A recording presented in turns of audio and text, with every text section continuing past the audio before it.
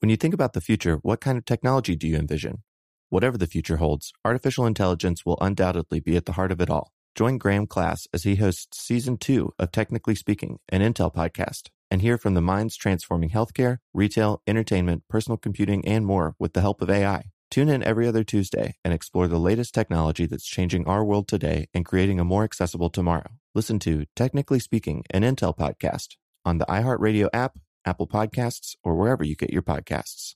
What's up, this your boy Lil Duval, and check out my podcast, Conversations with Unc, on the Black Effect Podcast Network. Each and every Tuesday, Conversations with Unc podcast feature casuals and in-depth talk about ebbs and flows of life and the pursuit of happiness. Unlike my work on stage, I tap into a more serious and sensitive side to give life advice and simply offer words of encouragement, yet remind folks to never forget to laugh. Every Tuesday, listen to Conversations with Unc, hosted by Lil Duval on the Black Effect Podcast Network, iHeartRadio app, or wherever you get your podcasts. Presented by AT&T. Connecting changes everything. Hello there, it's me, Josh, and I just wanted to let you know, people living in Minneapolis or with access to Minneapolis, I'm going to be in your city doing my solo show, The End of the World, or How I Learned to Start Worrying and Love Humanity. It's a gas, and it's pretty interesting, too. So on June 19th, I'll be at the Parkway Theater in Minneapolis, and the next night, I'll be at the Miracle Theater in Washington, D.C. So come see me. Go to themiracletheater.com or theparkwaytheater.com for tickets. Welcome to Stuff You Should Know, a production of iHeartRadio's How Stuff Works.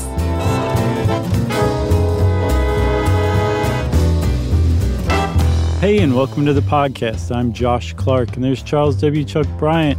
And there's our guest producer today, Dylan. Yeah, Dylan. Yeah. It's been a minute. Yeah, we picked Dylan up by advertising on TaskRabbit, saying that we needed a guest producer today, and here he is. That's not true. But it could be, Chuck. It could be. That is true. Yeah, it is true. The reason it could be is because, whether you know this or not, Charles, we are living smack dab in the middle of what's called a gig economy. Sure. Partially, yeah. Yeah, and a lot of people are blaming the recession for it.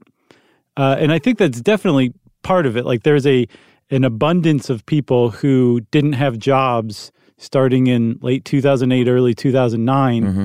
And it's kind of become the tradition to give people jobs but not give them full-time jobs because there's a lot of things you can get around if you're an employer, as we'll talk about. So the gig economy has developed as a part of the recession, but it's also developed because there's been a lot of tech, there's been a lot of slow-paced government playing catch-up. There's an abundance of workers, but it's nothing new. The idea of kind of being paid as an independent contractor working to fulfill a particular task and just getting paid for the task, which is kind of the basis of the gig economy. That's actually pretty old. From what I read, prior to the Industrial Revolution, that's basically how most people made a living, unless you were like a highly skilled craftsperson, right? Like a brewer or a blacksmith or something like that. A smithy? A smithy.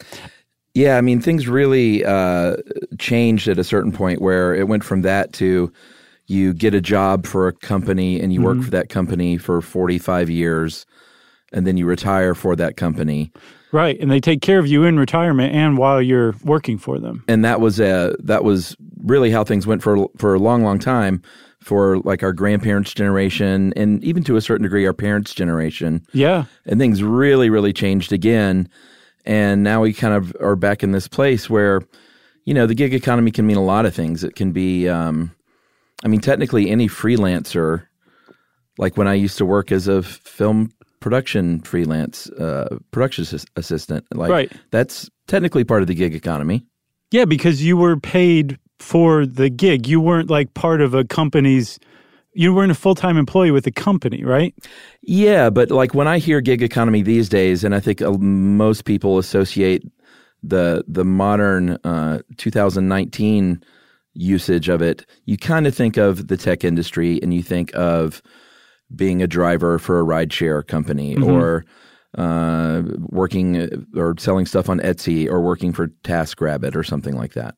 Yeah, I mean, it's basically synonymous with tech platforms that connect people to consumers directly. That's and gig economy, I think that's a really good point. When you use the term gig economy, that basically describes this modern incarnation of it. But gig work, like you were just saying, is it's been around for a very long time. And like, remember all those temp services like Manpower and Sure. There was something. I temped for a little while. Okay, so that's gig work too. Yeah. Basically, if you're a dog walker and you go put a sign on a street pole or a light pole at a corner, and you've got like the little tear-offs for your phone numbers. Yeah, street poles. That's basically working in the gig economy. Now, if you took that street pole with the little flyer that you made and swapped it out for an app, that's basically what we're living with right now. Yeah, so here's a stat for you. There are all kinds of stats for the gig economy. But here's one from in 2005, the gig economy was about 10% of the U.S. workforce. And just 10 years later, that had grown to about 16%. And then just 1 year later, in 2016, 24% of Americans reported earning some kind of money from what they called the digital platform economy. Mm-hmm. And that's what we're talking about with like rideshare or Airbnb and TaskRabbit and stuff like that. Right. So that's a lot of people. And that's, we'll get into other stats later about whether or not these are people that are doing this little thing on the side, like I work my day job, then I go drive for Uber at night, or basically more and more people are doing this as their full-time job without the benefits of being full-time employees. And from the very sparse number of studies that are actually like conducted on this gig economy and the ramifications it holds, those are the people who work full-time in gig economy jobs, especially tech platform jobs. They tend to be the most vulnerable as far as workers go. Yeah, so there's really a few. There's three parts to this. There's the platform companies that are. I mean, it's kind of funny. I guess it's genius in a way, but all they're doing is connecting people. Yeah, they're replacing those old like temp agencies. Yeah. But you don't have to go in and fill out stuff. You just log on, create a profile, and start. So that's one appealing part of it too. Yeah. So what they do is they're going to draw that direct line between you, between the consumer and the producer. So everyone who's ever done a rideshare knows you just click on the little thing, and you can pay through the website, and they get whatever percentage of money they get. The 90, I think. Is it 90%? No. The technology platform gets money, and obviously the gig worker gets money. Right. And all they're doing is facilitating that connection. Right, but they're also one of the things that these apps can do that is totally new and revolutionary is that they can fulfill demand. They can connect supply and demand in real time. Yeah. Like, when you hail like a ride app or hail a ride through an app, I think is the way all the millennials put it. By the street pole. Right.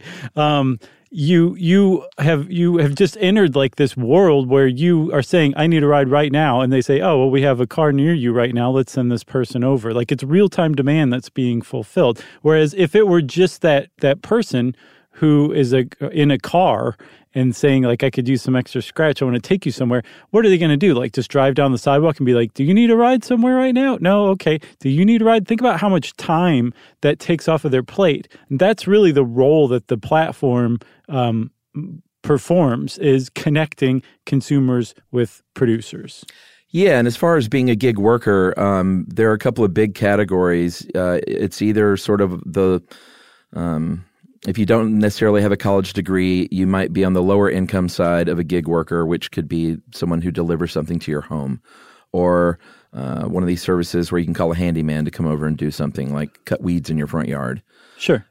Or it can be on the very, very high side. I got a list of the highest paying gig rates, And the very top one is something you probably know a little about from your Into the World research, but deep learning jobs. Oh, really? So the AI is $115 an hour. Wow. Yeah. What is that, like consulting or something? I think it's just any kind of AI specialization. Gotcha. Where, that's the kind of rate you can command on an hourly basis. Yeah, that's pretty good. Yeah, blockchain was number 2 at $87 an hour. Robotics, $77 an hour. Number 4 was penetration testing jobs, which... What is that? What do you think? Penetration testing jobs? Give me your best guess. Let's play a game. Like allowing yourself to be punctured by stuff or shot at? No. Be like that bullet works. That needle's sharp. Give me some money. No, it obviously sounds dirty, but it's all it is. It's like security to see if your security can be penetrated. I gotcha. That makes sense. That would be a cool gig. You just get hired on to just mess with somebody's cybersecurity and find weaknesses, right? Yeah, but then it goes all the way down to number 10, which was Instagram marketing at $31 an hour. Wow. That sounds made up, but yeah, wow. It sort of does. But this is, those are the highest paying gigs. There was one film industry job in there, Final Cut Pro editor, $37 an hour. I can see that. So those are on the high side, but what are these drivers making? Is this something like $12 an hour on average? That's the national average after expenses, but before whatever taxes they need to pay. Yeah. And they do need to pay taxes. This is a hard lesson that some gig workers are finding, is that like this isn't like tax-free money. Just because the money's not so great doesn't mean it's not tax-free. Like you still have to pay taxes on this. You still have to file like self-employment tax in some areas, some cities, some counties, some states. You have to have a business license. Yeah. There's a lot of hidden costs that a lot of people don't know about. And because, as I was saying before, governments from the local level up to the federal level have been so slow to like pivot, I guess, in Silicon Valley corporate speak, to this new reality of tech platform apps that the gig economy functions on. There's a lot of people out there who just are unlicensed, who aren't paying taxes, and who hopefully will never find out the hard way that they did, but maybe find out the easy way, like through us, and then start and don't have to pay anything for back unpaid stuff. There are there's certain municipalities, and is that right? Municipalities? Man, you nailed municipalities. The only way it could have been better, Chuck, is if you'd done it with a horribly stereotypical Italian accent. Do it. No. Oh. Did you see that guy write in and said, I sound like a cartoon chef on TV? And I was like, oh, well, that's right. Yeah. And I was like, you didn't think I was trying to pull off a real accent, did you? Like, that's what I'm going for. I wanted you to know what it sounded like to hear Chef Boyardee in real life. Yeah, basically. So a lot of counties now are getting involved, though, because, they say they want to help them transition into the gig economy and learn to put away money to pay taxes and stuff. What they're really probably doing is making sure that they pay their taxes. Right. And it's not just counties that are getting into it. States are, the federal government's kind of, but it looks like it's starting to become a patchwork of state regulations. And we'll talk about that in a minute. But first, Chuck, why don't we take a break? Let's do it.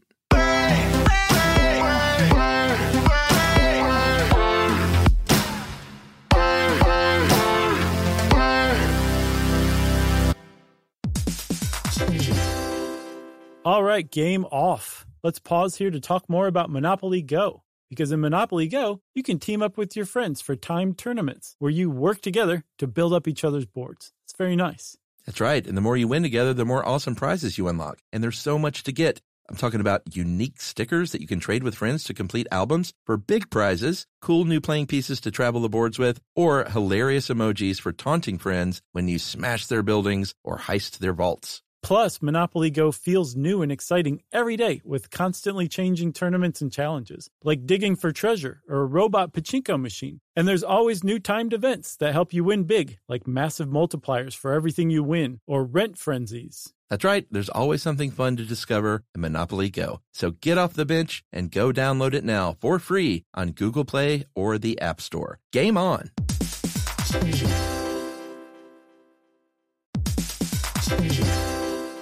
Hey everybody, if you're building a deck at work and you want to supercharge it, check out Canva presentations. Work docs have been the same for too long. The Canva docs are different. They're visual. They grab readers' attention with images, charts, tables, and videos playable right in the doc. Plus, docs don't have to be just words on a page. You can make your docs pop with Canva docs. That's right. And Canva presentations are designed for every workplace and every department. Whether you work in sales, HR, ops, marketing, and more, Canva presentations can be the solution for you. Sales decks, marketing presentations, onboarding plans, you name it. Canva presentations might be the most visually impressive presentations you'll ever use. You start with a stunning template, use it as a springboard for your design, adding images, graphics, charts, data visualizations, all from a massive media library. It's super easy to wow any audience with Canva presentations. So start designing today at canva.com. Designed for work.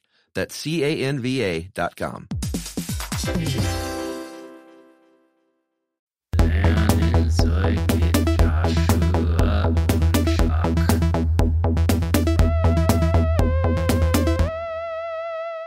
So we were saying that there are the governments are starting to get into this finally, years on, basically. I mean, the gig economy itself is many, many years old by now, and they're just now starting to pass legislation. But not all of it is, like on the county level, putting up educational posters saying, right, hey, you're a small business. You need a license to do, to drive for Uber or whatever here. It's not just that. There's also a real frequently overlooked component of the tech platforms that connect consumers and producers, and that is that their profit margins are based largely on getting around labor laws that have been established throughout the 20th century, and that are just outdated. The tech platforms, the apps that connect people, were built up around those laws, and they skirt the law very plainly. I mean, there have been court rulings and federal agency rulings to say, yeah, they're right. Like, these aren't employees; these are independent contractors, and so they don't get overtime, they don't get unpaid they don't get paid vacation time. There's all this stuff. Health insurance. Health insurance is a big one. Yeah. So that's a huge chunk of revenue or of outlay that the companies who like Uber or TaskRabbit or whoever don't have to shell out. That means that's more profits for them. And it's also something that their competitors, like cab companies, say have to pay. So it's one way that the cab companies lose against the ride-hailing apps. But the people who are out there still need health insurance. They still need health care. They still need food. And so the companies that make these platforms tend to kind of offload the responsibility that used to be on the company's part onto local governments. And so what local governments are trying to figure out is say, like, well, with this influx of gig economy workers saying, like, I need Medicare or I need food stamps or something like that, how can we deal with this? And there have been a couple of interesting proposals, at least, for how to get the companies to pay for benefits that companies traditionally have paid for, but in this new gig economy. Yeah, I thought this one was really interesting. Portable benefits. Mm-hmm.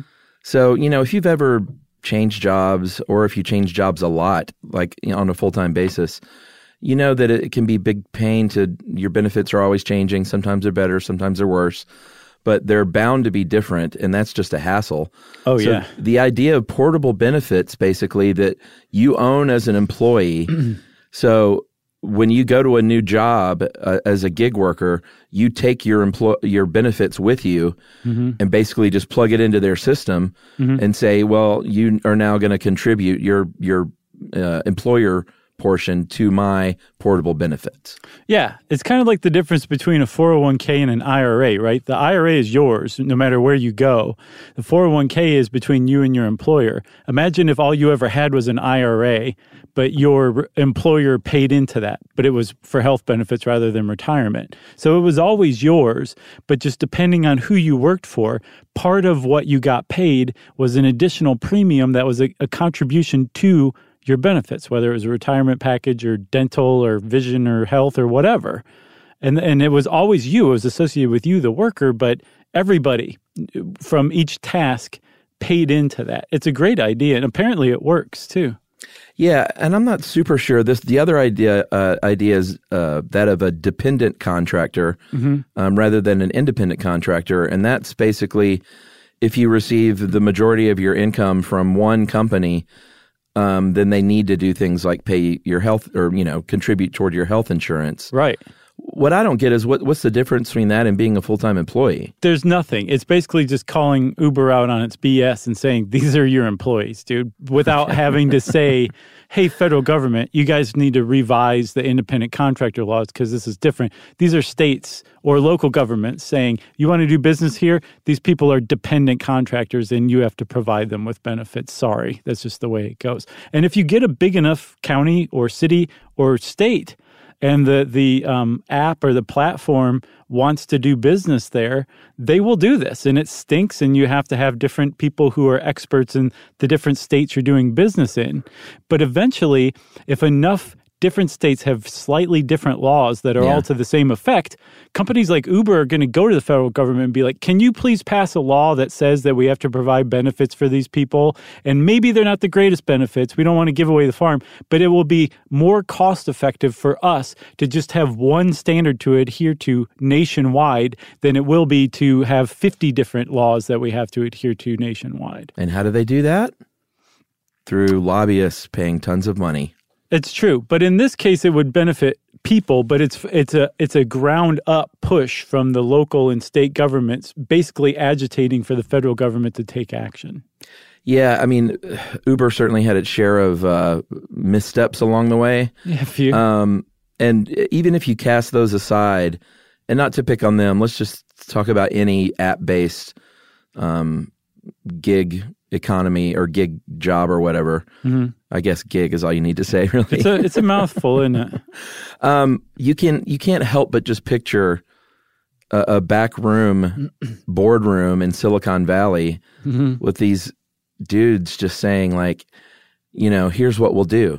We'll develop this app that connects people and we take a cut, and we're going to have tens of thousands of drivers all over the country working for us. And then the other person goes, yeah, but man, do you know how expensive that is with payroll and this and that and insurance and everything? Oh, no. The best part is they're not employees. Right. Like, I'm sure that was in the very first meeting, that was the big like, oh, I get it. And they all laughed. Oh, I'm sure the room went breathless. Yeah. Like it was literally world changing. I mean, like that's the state of affairs now. And yeah, it had to start somewhere. I'm not sure where it started, but it started somewhere. But like you said earlier, that is and they've proven it with financials. We're not just saying this stuff. That is the reason they are profitable, is because they're not having to pay this dough. Right. And unfortunately, it's also the reason why people who rely on gig work full time to make ends meet and who don't have any kind of higher education and are not skilled workers, that's why they are increasingly turning to taxpayer-funded public assistance for things like healthcare and food and basically making the ends meet. Because from, like I said, the few studies that there are out there, what they're finding is that there's a segment of people who work in the gig economy who cannot make ends meet with gig work. And it's not just to pick on the platforms and the apps that make up the backbone of the gig economy, because it says a lot that if there are people, and the vast majority of people who do gig work, I think you said earlier, they don't work full time. They do it to supplement income, but they're not supplementing income. I saw somewhere somebody said they're not supplementing income to save up to go to Hawaii. They're doing it to buy medicine and food and pay utility bills. So that actually says a lot about the state of work in general, not just gig work. Because if you have a regular job, whether it's part-time or full-time, and you have to have a side hustle, which, by the way, is a term that's been around since 1950, I saw. Side hustle? Yeah. I like that. There's a problem with work in general. You know what I'm saying? Where you cannot make ends meet just with your regular full-time job or even a couple part-time jobs. So you have to do gig work too. But the people who just do gig work, those are the people who are the most vulnerable. And they usually, if you're a driver, you make about $11.90 an hour. That's the national average. Yeah, here's some stats for you. The Federal Reserve did a report, and from 2018 58% of full-time gig workers said they would have a hard time coming up with a $400 emergency bill. Yeah. Like if they had to go to the hospital and pay $400, they couldn't cover that. Nearly 60% of them. Yeah, and that's compared to 38% of people who in just the regular economy, not the gig economy. Right. And they did surveys that said 5% of people said that gig work, and this is out of 11,000 people who did gig work at all, 5% of them said it was their main source of income, Right. which is a pretty small amount, but that's growing. I think between 2016 and 2021, they're projecting it to grow from like 3.2 million people to close to 10 million people, like working gig economy jobs. I saw somewhere 60 million. Fast Company predicted something like 60 million Americans are going to be working in the gig economy by 2020, which is far and away the highest number I saw. Yeah, man, that's crazy. But yeah, I've got another stat for you. I saw, I think in Barron's, I believe it's Barron's, the gig economy, gig work, accounted for 94% of net employment growth between 2005 and 2015. So that means that all the new jobs that came in and all the old jobs that went away, 94% of the jobs that accounted for the growth of work in America were gig work. That's astounding. 94%. Yeah. I mean, I feel like every time I go to Publix, 25% of the people in there are shopping for other people. Yeah, for sure. You can tell by their T-shirts. Yeah, they wear the shirts. And Emily's done that a couple of times, you know, bit too busy working parents. She's, I can't remember the service that we use, but I don't like it because I like to shop for my own stuff. I do too. I don't want people picking out my food. Yeah, when they bring the bag, you hold up an orange, you're like, did you touch this? It's not even that. It's just, you know, you want to pick out your own stuff. Yeah, at least know. I do. I'm just teasing. I like running errands myself too. And it feels like it's never right too. They'll be like, oh, well, I couldn't find the thing, so I got this. Well, that's not what I asked for. I saw Questlove hadn't had peanut butter Cap'n Crunch in like forever, and he posted something I think on Instagram where he ordered some from like TaskRabbit or something, and the guy brought him regular Cap'n Crunch and a jar of peanut butter. He threw it down the hall of his hotel, which I thought was a little much, but it was a pretty good ending to the slideshow. It might be pretty good though. Yeah. I had something very heavy to move in my home recently that was just sitting there because I couldn't get a friend over, and I had never heard of TaskRabbit. And someone said you should try TaskRabbit, and I did look up, and I was like, you get a young, strong man to come over and lift something heavy for you in like an hour's notice. And I was like, man, I feel like I should probably just get this done. And I got distracted and didn't do it, and was able to get friends over, but I didn't even know it existed and that you could get that kind of work. Yeah, I think TaskRabbit you can do just about anything. And there's something in the UK. There's a site called Fiverr, Fiverr, I think. I've heard of that. I think. And like all tasks on it are for $5, or like whatever you want the person to do, they'll either do it or won't do it. But the price you pay is $5, so it's like small, quick, easy tasks. Supposed like what, to be. I wonder. What's worth $5? Like go get my mail. Sure. See if this needle's sharp. I want to do a puncture test on you. Back to that one again, huh? I guess we should mention the strike that happened earlier this month. We're recording this in May 2019. Just very recently, there were thousands of Uber and Lyft drivers who went on strike. Not just in May, but kind of all year long. This has sort of been brewing, I think, and it sent Uber's stock prices down, for one. Dude, by 2/3. They started out with $120 billion valuation and ended up at the end of the day, I think, at $40 billion. Yeah, and that's where this whole idea of like, is it exploitation? Because I mean, the courts have roundly kind of said like, no, you can't unionize. You're not employees, right? And these are in some of the most liberal courts in the land. Right, you're independent contractors, so you don't get overtime. You can't unionize. There's all sorts of stuff that you just can't do because you're an independent contractor, and that's slowly starting to change. Yeah, but the whole idea of this strike is they're basically saying you have intentionally misclassified us as non-employees. And I'm sure they're like, yeah, that's exactly right. Right.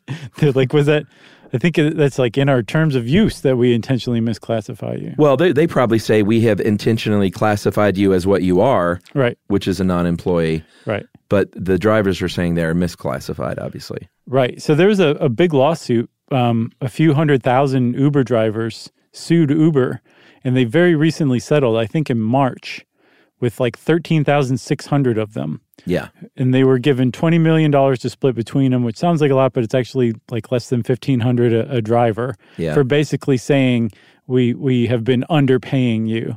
The other like 300-something thousand drivers didn't get squat because they all signed an arbitration clause in their agreement, which you should never sign if you have any say in it whatsoever, because it basically says, I can't sue, and anytime I have a problem with you, we will go to a mediator who you pay to decide whether my claim has any value or not. So it's a terrible, terrible thing to sign. But on top of that, if you are a full-time gig economy worker, you basically don't have a choice. And the company you're working with as an independent contractor knows that. So there's almost certainly going to be an arbitration clause. But that's a really good example of what happens when you sign an arbitration clause. You lose out on the settlement because you said that you are waiving your right to a trial.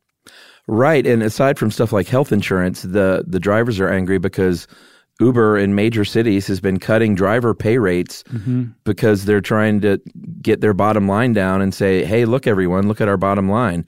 How attractive is this? Yep. So like I was saying, this is slowly starting to change thanks to regulation. And we'll talk a little more about that after this break.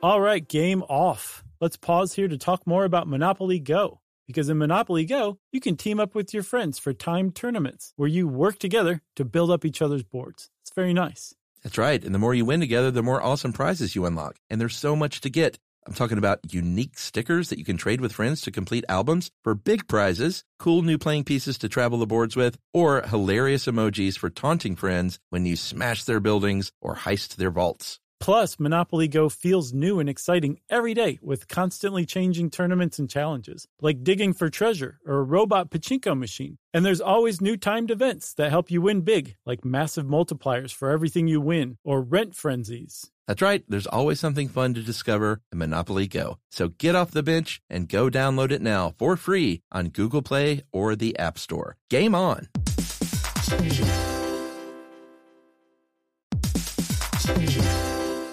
Hey everybody, if you're building a deck at work and you want to supercharge it, check out Canva presentations. Work docs have been the same for too long, but Canva docs are different. They're visual. They grab readers' attention with images, charts, tables, and videos playable right in the doc. Plus, docs don't have to be just words on a page. You can make your docs pop with Canva docs. That's right. And Canva presentations are designed for every workplace and every department. Whether you work in sales, HR, ops, marketing, and more, Canva presentations can be the solution for you. Sales decks, marketing presentations, onboarding plans, you name it. Canva presentations might be the most visually impressive presentations you'll ever use. You start with a stunning template, use it as a springboard for your design, adding images, graphics, charts, data visualizations, all from a massive media library. It's super easy to wow any audience with Canva presentations. So start designing today at canva.com. Designed for work. That's CANVA.com.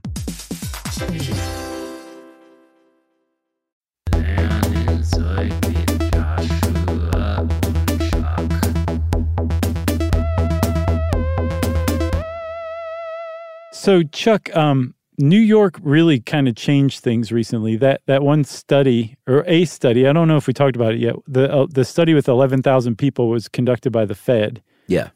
There's another study conducted by, I think, UC Berkeley and the New School, and they basically found most, I think 58% of drivers driving for ride-hailing apps in New York City, not just Uber, but all of them, especially the big four, Via, Juno, Lyft, and Uber.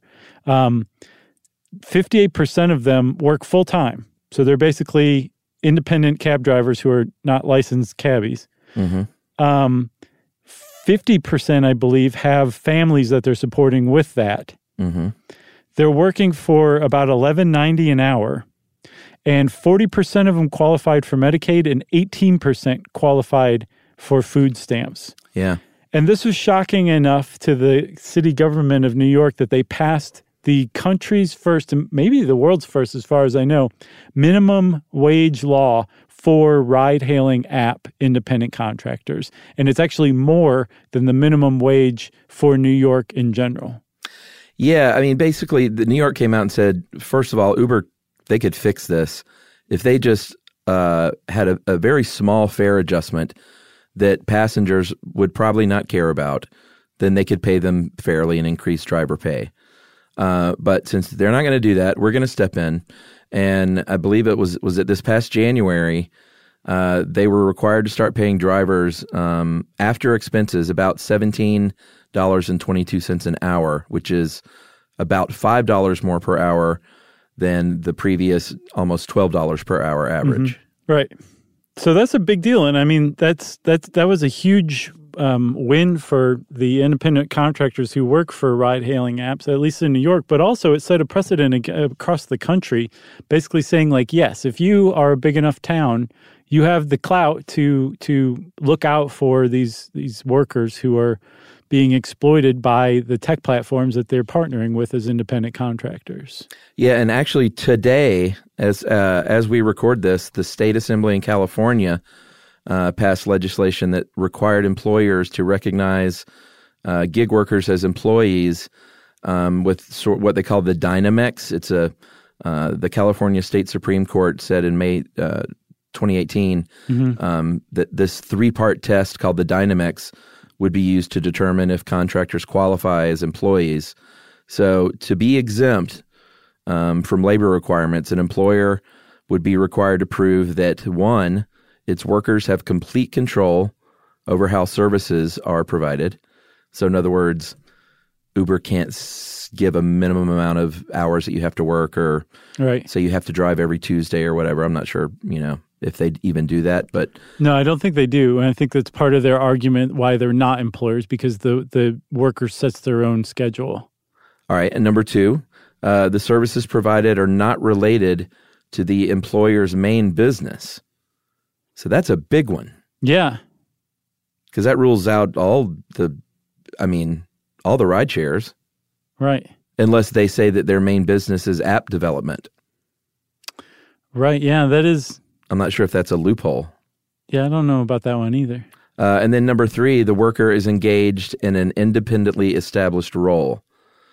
So this is a big deal because other states, a lot of states look to California because this is where a lot of the gig economy, the modern gig economy, was born. And this is sort of the first big California legislation that's gone down the road. Yeah. No, that is a big deal because it's like that's their home court making laws against them. Yeah. So that definitely kind of indicates like a turning tide. And again, it's not just like governments looking out for their citizens, although I'm sure that's part of it, but it's also governments looking out for their own bottom line because those citizens are having to come and say, I need health care again. It's right. Really important, frequently overlooked point. Yeah. But despite all that, and I mean, you said it's easy to pick on Uber. They're kind of a model for this kind of thing, but they're certainly not the only ones. But it also, when you just focus on that, you miss out on the other aspect of the gig economy, which is that it's a double-edged sword. For some people, freelancing a gig economy has allowed them to basically pursue their dreams and become quite successful at doing what they want to do on their own terms, on their own schedule. And there are supposedly a pretty decent amount of people out there who are doing it that way. But usually they're highly educated and they work in a craft or an artistic or kind of elite field. specialized field. Yeah, like AI or robotics. Sure, or if you are a consultant of some sort, and especially a very specialized consultant, you don't have to spend the time and money going out and drumming up business for yourself. Yeah. You can go to platforms like Upwork and find people who are looking for the stuff that you do way easier than before. And that's a huge benefit of this gig economy. It's become way easier to find work, whether it's, driving for a ride-hailing app or being a marketing consultant. It's from top to bottom, it's easier to find work than ever. Yeah, but it's also like the people are in these situations a lot of times because they were unable to find the job that they wanted on a full-time basis. Right. It's a very tough nut to crack because even in ride shares, when you get in a car, 9 times out of 10, my driver is very happy doing what they do. And they always say pretty roundly like, "Yo, it's great, man. It's at my own hours." And I mean, it sounds like, I don't know if they're encouraged to say these things. Right, yeah. But it sounds like an ad for when you sign up, because they kind of parrot exactly the things that they try and entice you with, which is you're your own boss and you set your own hours. You don't only drive when you want to, but that is the deal. And no one's forcing them to go do this. And you are putting money in their pocket. I mean, I always tip super big. That's I think the only thing within your control. Yeah. Or not use these apps at all if you think they're evil. Right. Which is another way to look at it for sure. But then all of a sudden, there's a lot of people that depend on that money that are being hurt. It's tough. Right. No, it is for sure. Like that is another thing about the gig economy too, is you can say like, well, I mean, you're having trouble making ends meet. I get to like hire you and like have an impact on you being able to make ends meet. Right. Or it's such a first world thing to be like, oh, forget all platforms and apps because they exploit workers. Well, they also help people make money where they otherwise couldn't. So it is very much a double-edged sword. There's definitely exploitation, but there's also certainly an uplift of the middle class that wasn't happening before. There's also been an uptick in New York taxi driver suicides. Really? Yeah, that have long been blamed on rideshare because it's put such a dent in taxi cab incomes, driver incomes. So I looked into that a little bit and then found out this whole other world about, the whole deal with the taxi medallions. Yeah, like people buy the medallions as like an investment and then they like lease out the license to cabbies, right? Yeah, we need to do a full show on that because it is way more involved than I thought. And I was going to talk about it some here, but it deserves its own episode. All right, but deal. They're saying that is a big part of the problem for the suicide rate as well. It's sort of both of those things contributing. Right. So taxi medallions, look for that one. Okay. That's a deal. There's two other things in New York that I want to point out. Actually, two other platforms. Two other things you want to point out. The Empire State Building's very nice. Right, that's one. And take a ride on the subway. Right. There's a cleaning service called MyClean that's like an app where they started out with like the normal Silicon Valley model where they just have independent contractors. And they actually converted and started hiring their contractors on as employees. And there's another one called Hello Alfred, which is kind of like a personal assistant, a team of personal assistants that you can basically involve in your life as much or as little as you want. What's it called?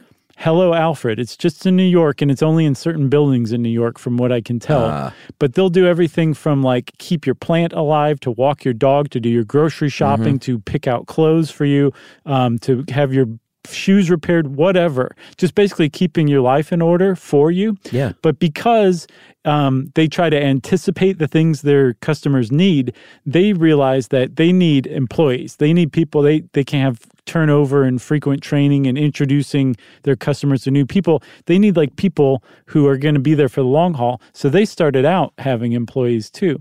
And that really kind of underscores a big reason why having a full-time employment is preferable to gig employment, especially if you're a company, because there's less turnover, there's less training involved, and usually the worker is a lot happier when they have a steady full-time gig, Right. and then that's their only job, and they get 2 weeks paid vacation every year, Right. or more if you're in Europe. And that has a benefit for the company because that's the person who's communicating with the public or making the stuff, and they don't hate their life or their job. Right. So they're just producing better too. If you want to look at it in like the ickiest economic terms. Yeah, that's interesting. I thought so too. Hello, Alfred. Yeah, there you go. I think you just became their spokesman.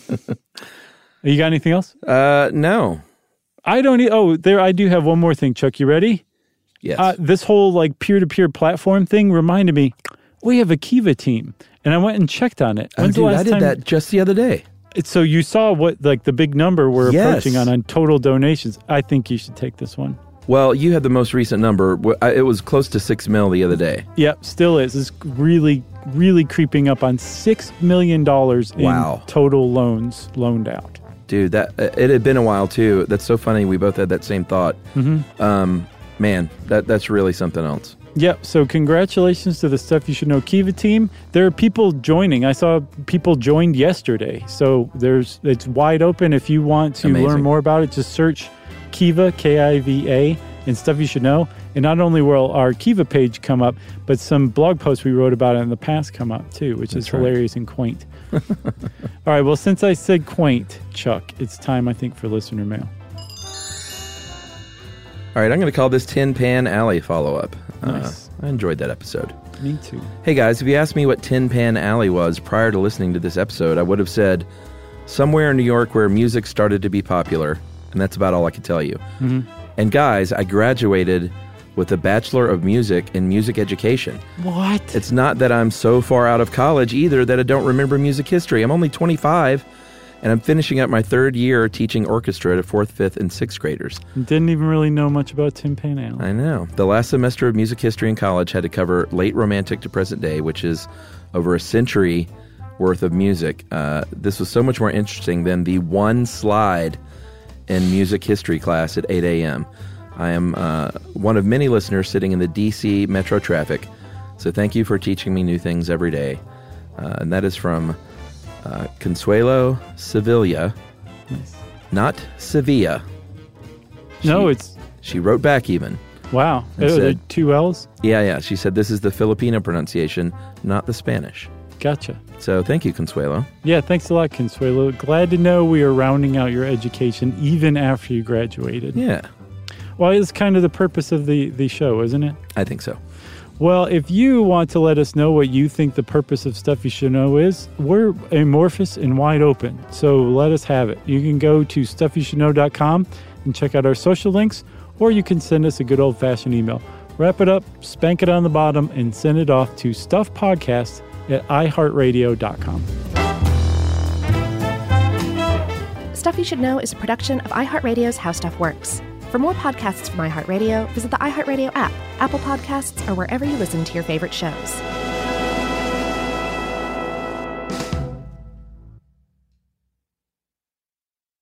Are you thirsty? Well, Richard's rainwater is caught clean before it even hits the ground. Rain is naturally pure, so there's no need for harsh chemicals or additives. Richard's rainwater contains no chlorine, no forever chemicals, no microplastics, no nothing. Enjoy the smooth, clean taste of still rainwater or the cold-pressured bubbles of sparkling rainwater. Just visit richardsrainwater.com to find a retailer near you. That's richardsrainwater.com. And for a coupon, text STUFF to 251-292-8887 and receive $2 off a 12-pack case of Richard's Rainwater. Childproofing people's homes is hard, but Duracell is making it just a bit simpler. Not only are they committed to educating parents, caregivers, and medical professionals about the importance of battery safety, they make the only lithium coin batteries with a non-toxic bitter coating to help discourage children from swallowing them. Duracell even features child-secure packaging designed to avoid accidental opening. Learn more at Duracell.com/powersafely. Available on 2032, 2025, and 2016 sizes.